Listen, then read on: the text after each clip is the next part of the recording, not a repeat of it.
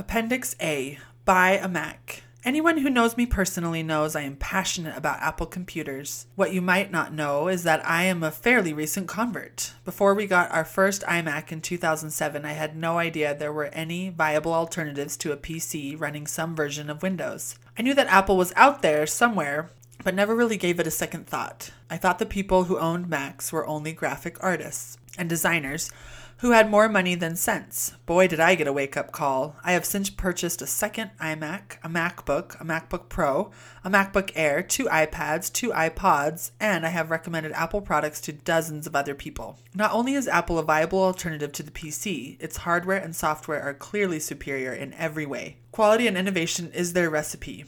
The biggest objection I hear from others about Apple is that they are more expensive. Well, that part is true, but the difference in price is more than worth the money. It is a good value for what you get. Coming from a guy who is as thrifty as I am, that is a terrific endorsement. I will not give you all the specifics here about why you should buy a Mac. I will only tell you that you should consider it seriously before you buy your next computer. Go to an Apple store where you can get hands-on exposure to all their products and friendly Mac geniuses to answer all your questions. You should also plan to spend some time at Apple's website, where you can get a very professional, up-to-date look at their current product line and pricing. You might be surprised to find out how reasonably priced they are. Watch the TV ads start to finish. They are hilarious and love to poke fun at PCs. Watch a few links on product development and construction and you will be ready to get your own. There is a Mac in your future, so any money spent now on a PC is money you wasted. You will end up junking the PC eventually and buying a Mac anyway, so you will actually save money by buying a Mac for the first time around. Do not buy it if you cannot afford to pay cash, but if you have been selling lemonade, that should not be a problem. I get no commission for endorsing Apple products, nor do I have stock in their company. I probably should. Comments and suggestions welcomed.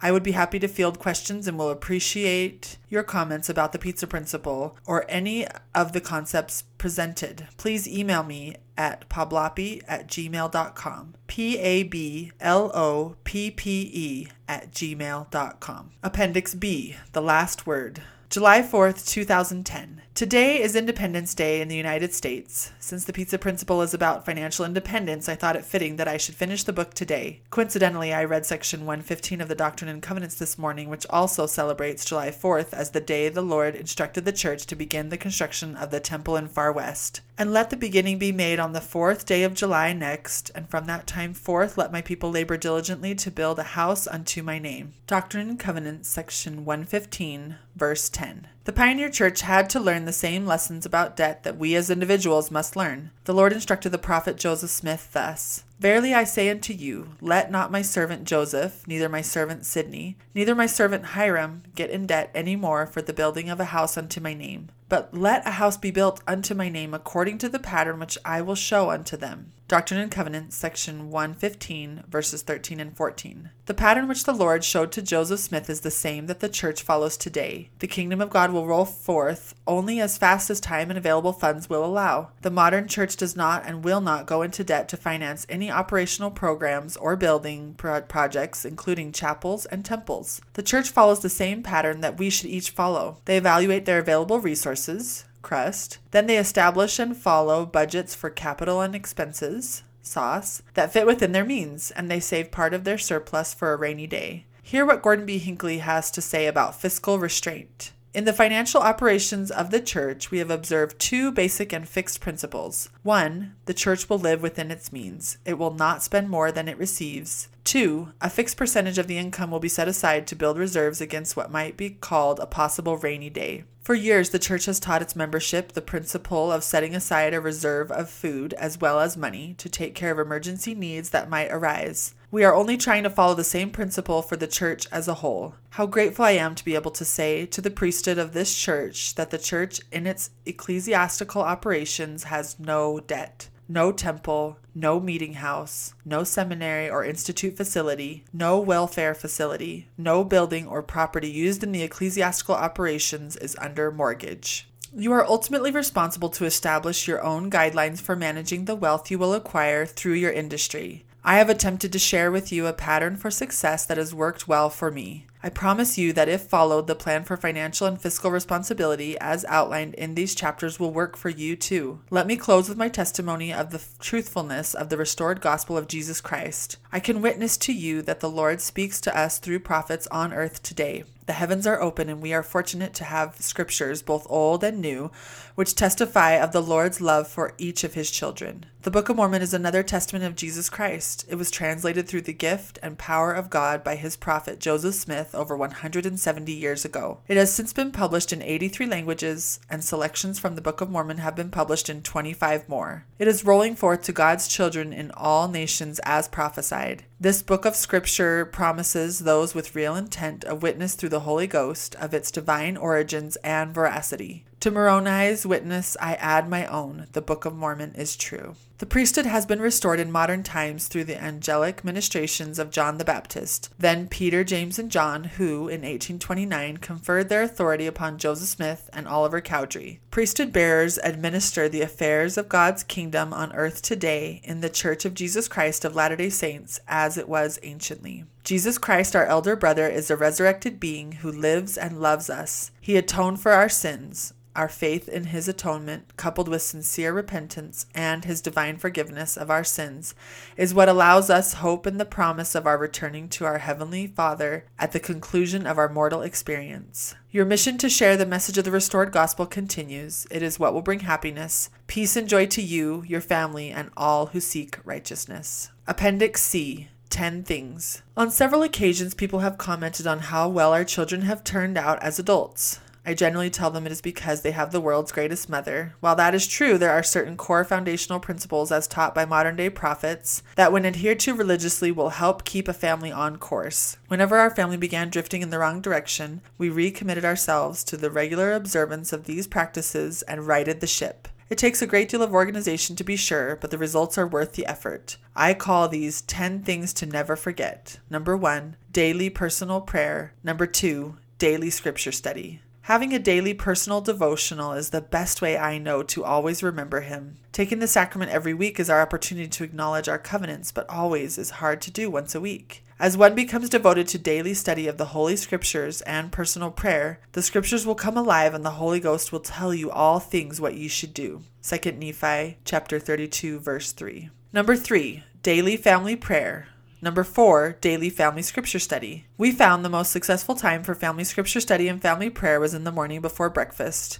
Even if each person read only a verse or two, gathering the family together every morning for a brief reading from the Book of Mormon or other scripture, followed by a kneeling prayer, proved to be a great way to start the day. We typically kept this schedule Monday through Friday. Weekends had less structure. Even younger children who do not read can repeat a phrase or two and feel included. Most of our children were able to read before they started school by following along verse by verse as we studied the Book of Mormon as a family. Number 5, weekly church attendance. If your family always attends church together every Sunday, even on vacations, children will recognize that this is an important form of worship and will not question or plan alternate activities that conflict with Sunday meetings. Regular attendance also contributes to one's ability to faithfully fulfill callings and assignments. If it is a priority for you, it will become a priority for your children. Number 6, weekly family home evening and family activity night. We went the extra mile on this one. In an effort to add structure to family time on the Sabbath, we scheduled each week a traditional family home evening with assignments for all family members. We usually held these on Sunday in the late afternoon or early evening. This gave the children something Sabbath appropriate to do while preparing for their FHE assignments. It also left Monday evening free for family activity night every week instead of having activities and lessons on alternating weeks. Each family member in turn had the opportunity to choose the Monday night activity and plan refreshments. When children grow up with regular FHE, it becomes less of a struggle when teenage distractions and friends attempt to pull them away. Number 7, weekly family council. We typically held this meeting on Sunday right after lunch, unless we had an afternoon church schedule which moved it to Sunday morning. This gathering affords families the opportunity to coordinate and calendar individual weekday activities, transportation, finances, and provides a recognized forum to review family business and policies as well as plan vacations and other outings. FHE and family activity night assignments were issued at family council so each member would have sufficient time to prepare. This was not typically a forum to air individual issues that did not affect the family as a whole. Number 8, weekly date night.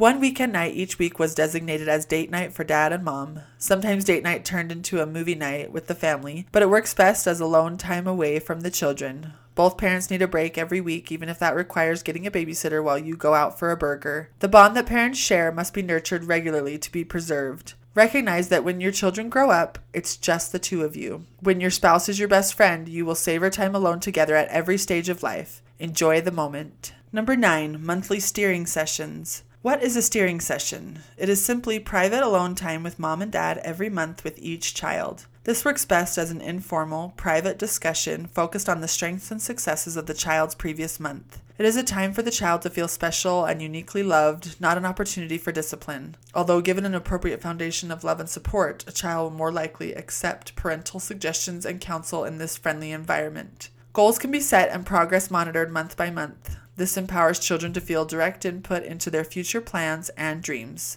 It is critical that this process be started when children are very young.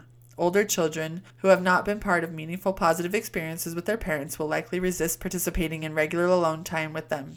For us, Sunday evenings were best for these sessions. We tried to spread them out by scheduling no more than 1 or 2 children each Sunday. Of all the structure we tried to incorporate into our family, steering sessions were key. Number 10, monthly temple worship. We have lived as far as 8 hours away from the nearest temple, so we sometimes had to visit every other month. Endowed individuals understand the need to attend the temple regularly to be reminded of the sacred covenants they have made.